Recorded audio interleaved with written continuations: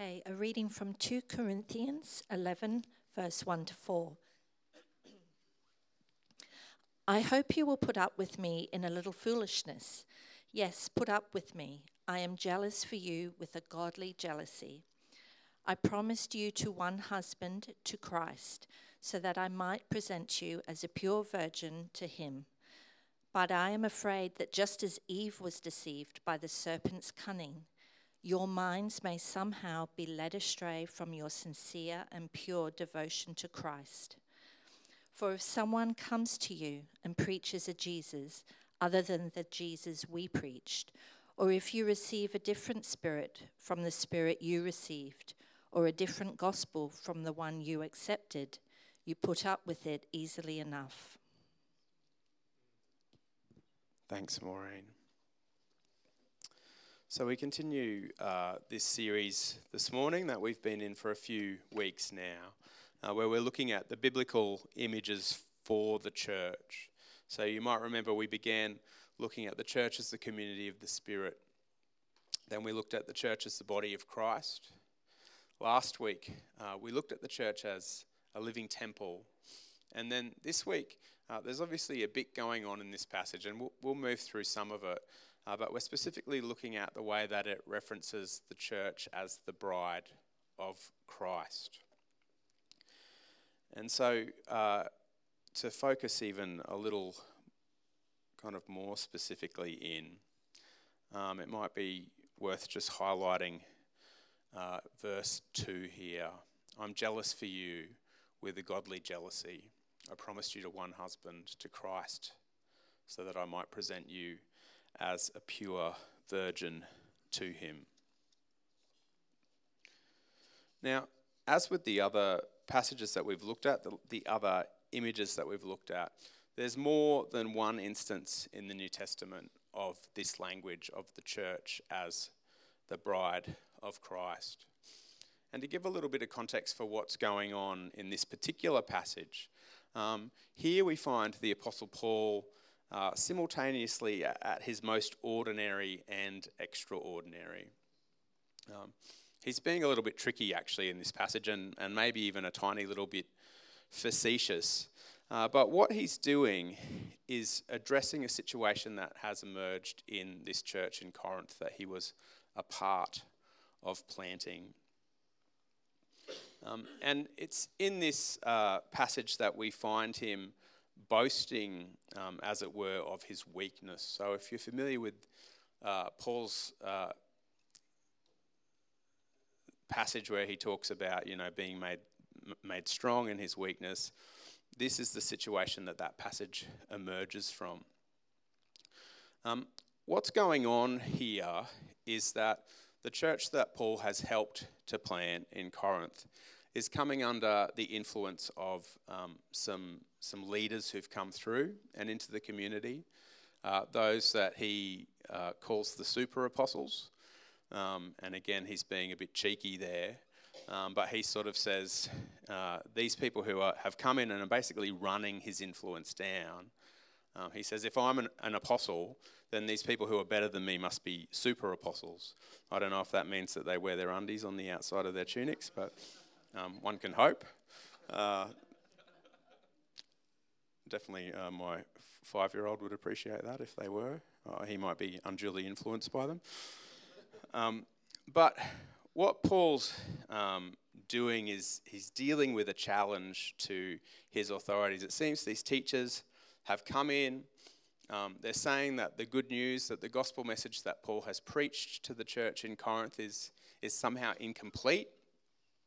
They're actually pointing to Paul's poverty. They're saying he's too humble to be a really significant person. You're going to sit there and listen to the teaching of someone who's obviously, just eking out a bit of a subsistence living as a tent maker. And they also seem to go after the fact that he's not an amazing public speaker.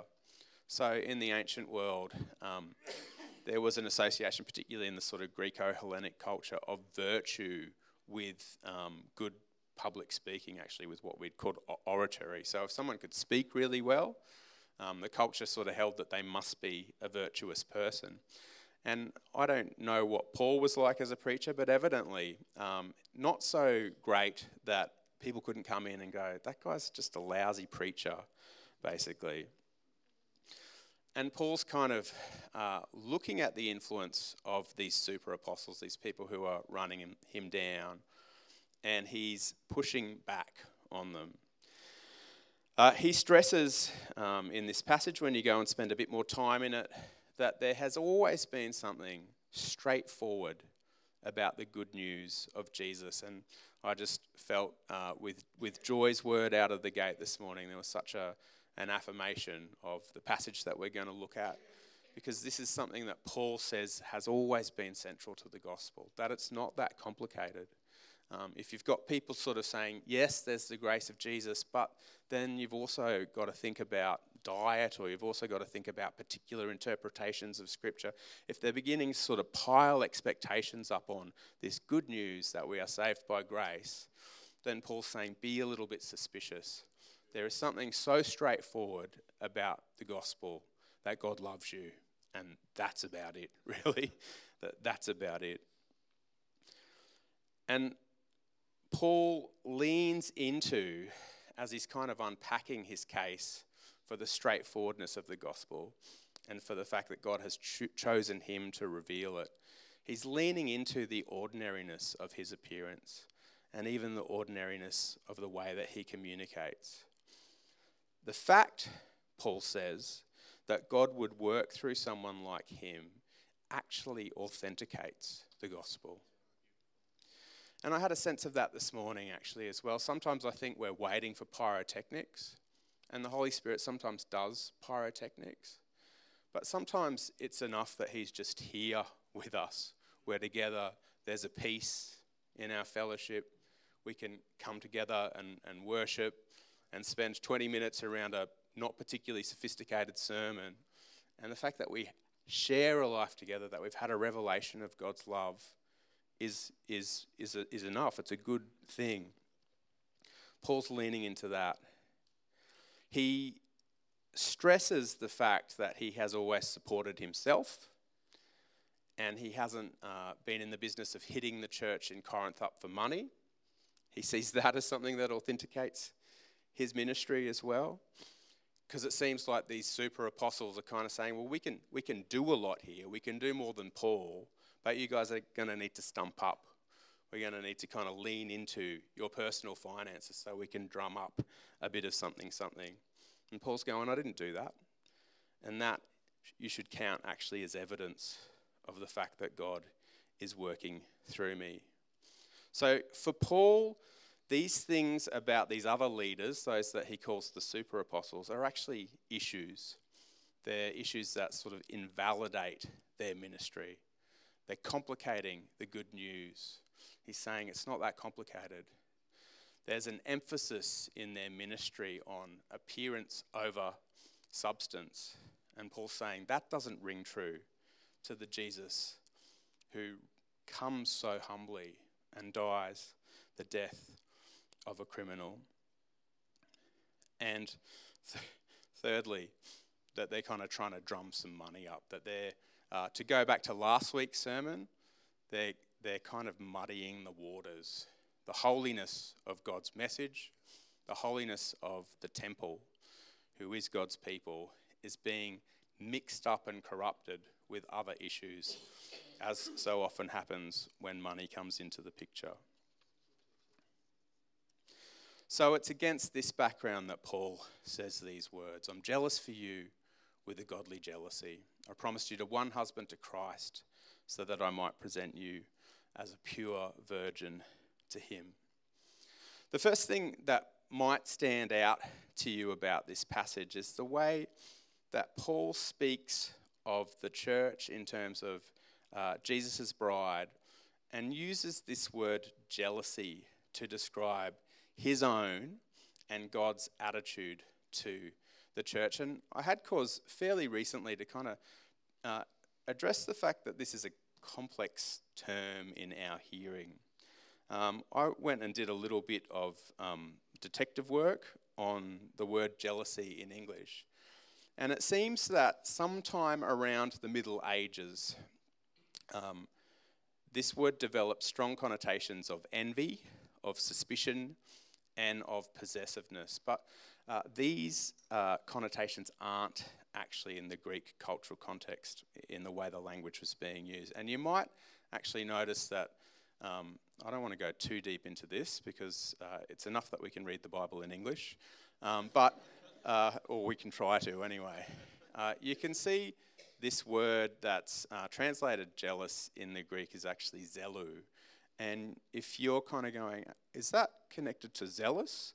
Then you're right. So the word zealous could also substitute for jealous here. And if you basically take the kind of negative, like God is a 15-year-old who doesn't want his girlfriend riding the train with Trevor out of the picture, then maybe Trevor, he ruined so many of our dreams.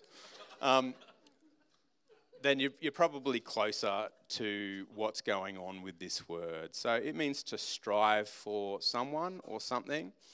And in a cultural context where young women were often very vulnerable, there's nothing ignoble about striving to protect a young wife. It just speaks to devotion, the focus of attention that God has on us as his church. And so what we've got here with the use of this word is a picture of a God who loves us, who chooses us, who wants the best for us, who wants to be in this depth of relationship with us. The other thing that might stand out next to you after the use of this word, jealous, is the language of virginity and purity, which I have to admit, as a 21st century person, kind of strikes me as maybe a little bit old-fashioned and perhaps even a little bit sexist. But that's just because I'm a 21st century person. Imagine that we are in the cultural context of 1 Corinthians, Corinth in the first century. And we are thinking about marriage in a completely different way. So doubtless in any time and place when relationships break down, it's traumatic, it's brutal. The social, economic, relational impact of that is severe in our own time. In the time of Scripture, if there was relationship breakdown or there was an instance of a challenge to kind of the integrity of who your offspring was, because families were extended rather than just nuclear, to kind of put your marriage, to complicate the prospects of your marriage, could have impacts not just on your personal finance, but actually on the estate of your parents, on the estate of your brothers and sisters, and then not just for that generation, the whole kind of future of your extended family could really break down around a marriage that didn't work properly. And so this was a time before paternity tests. It was a time before, people could manage pregnancy and that sort of stuff. And what Paul's talking to here is just a picture of a marriage that is as straightforward as possible. One that you can depend on, one that you understand where everyone stands. He's speaking of a picture of a marriage where there's security and everyone's best has been taken into account. He's making a case for the marriage of the church to Jesus being as straightforward as possible. I was thinking about these vows that we say traditionally when we get married in our cultural context. And it made me remember a couple of years ago when Ira was born, we had this care from the same midwife, so from the birth through to a couple of post-natal visits. And hopeless romantic that I am, this won't surprise you at all, but above my side of the bed there's a big picture of Sherilyn and I on our wedding day. I know, right? It's just I'm just soppy like that. But those of you who've known me long enough to know what I looked like then can probably picture an athletic, fully haired on top, clean-shaven, very well-presented young man. Anyway, I was getting weird vibes from the midwife because she came a few times. And after the third time, when she was like doing this, "Oh, hi, I'm here to see Cheryl." And yeah, I know, we'll go through this again. I came home and Sherilyn was giggling to herself because, I mean, I guess midwives see all sorts of families these days, but the midwife couldn't work out why Sherilyn, as a new mum, was also extending her hospitality to this middle-aged homeless man that seems to be going in and out of the house all the time. And I was thinking about that because, you know, when Sherilyn said those vows, for better, for worse, for richer, for poorer, in sickness and in health, to love and to cherish till death do us part, she's paying tax on that. We say those things, I think we say them a little naively on the day, don't we, when we get married, if we've been married. But they soon become a reality, right? The commitment that we make, the reality of throwing your lot in with another human being, comes home to roost one way or another. And, you know, this might not sound that romantic, but one of the things that you learn to savour in a marriage that works, I think, is where it's not hard, right? Inevitably, hardness, difficulty comes down the road when you're married. But you're really grateful for the ways in which your marriage does work, for those parts of your relationship where you don't have to struggle, where it's straightforward in the way that God wants his relationship to be straightforward with us as the church. Of course, when you make deep commitments to each other, love gets you there. But married life is hard enough without along the way. And I think this is the picture that Paul is passing on to the church in Corinth. God wants to be in a relationship that works. Don't complicate it with extra teachings. Don't muddy the water with stuff about money. Don't make it about appearance and not about substance. He flips the whole thing on its head. He says it's not complicated. It's about God loving and choosing you as a community of believers. It's never been about how things look. If you start to make it about how things look, it gets too difficult. It's about substance. And also that money can really get in the way of things. And so if we're in life together as a church, sure, money's important. We can't do anything without it.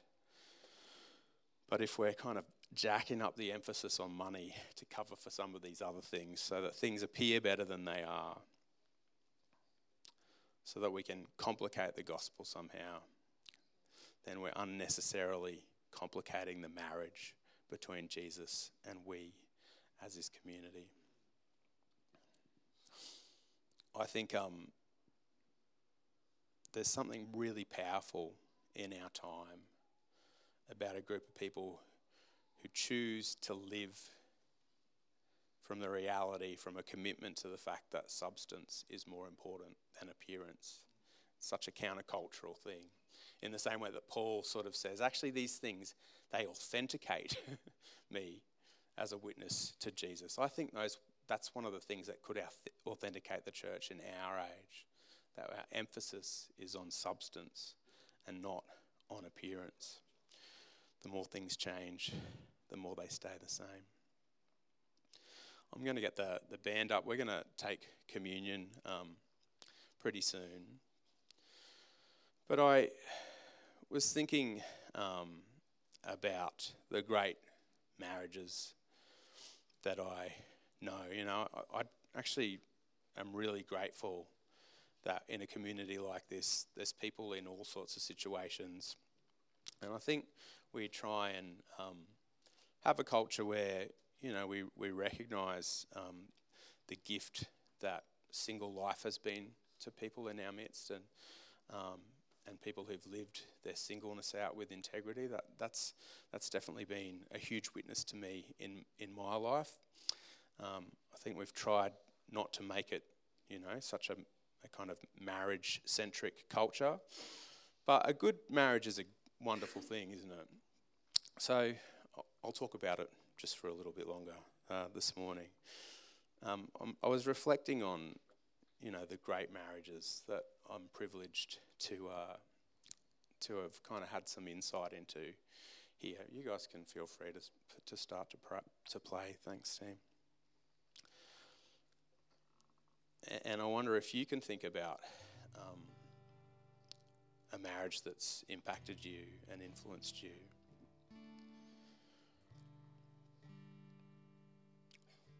I wonder what it is that stands out to you about that marriage. I wonder if it's the dependability of that couple. You know, there's something about the stability, the stabilising effect of marriage, isn't it? Where you just know whatever's going on in life, that couple will just be doing what they do because they're committed to each other. They're normally committed to their community. Dependability, is that a mark of a great marriage?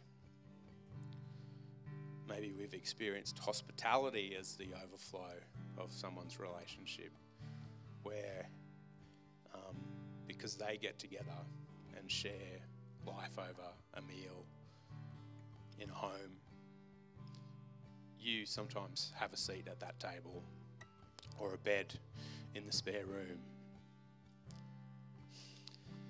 Is hospitality a mark of a great marriage?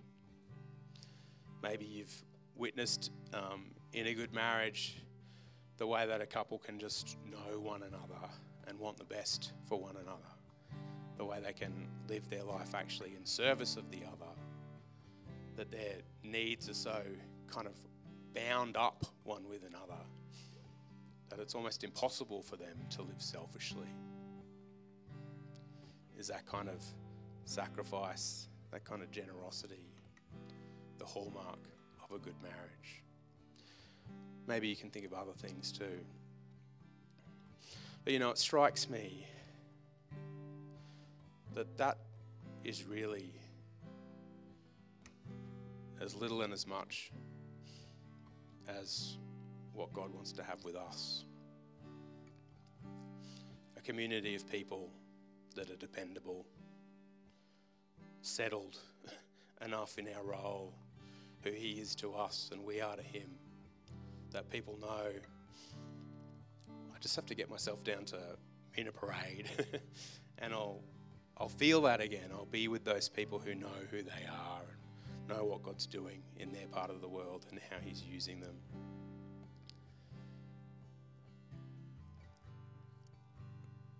They'll have an open home, an open life, a shared life that I have access to. There'll be a generosity there. There'll be a selflessness there. I think that's why this picture of the relationship between Jesus and His church, that of the bride of Christ, is so powerful. Commitment, intimacy, a life that's more than the sum of its parts, that's open to others. There's another picture in the book of Revelation at the end of all things where it talks about John seeing what sounded like a great multitude. And he says there's a roar and a rushing of waters, loud peals of thunder, and shouting, "Hallelujah, for our Lord God Almighty reigns.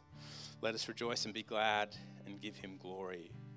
For the wedding of the Lamb has come, and the bride has made herself ready. Fine linen, bright and clean, was given to the bride to wear. And then an angel said, write this, blessed are those who are invited to the wedding supper of the Lamb. And then the angel added, these are the true words of God. You know, one of the things that we do when we come to communion together is we anticipate that wedding feast. We're affirming again that just as Jesus has chosen us as his people, as his bride, that we choose him. And actually, this big thing that God is doing in history, restoring all things, putting all things right, we as his bride, as his wife, are invited into that eternal work. And so we come and we eat some bread and we drink some wine. And we think about that day when everything is set right and the privilege that it is that Jesus has chosen to use us as a part of that good work.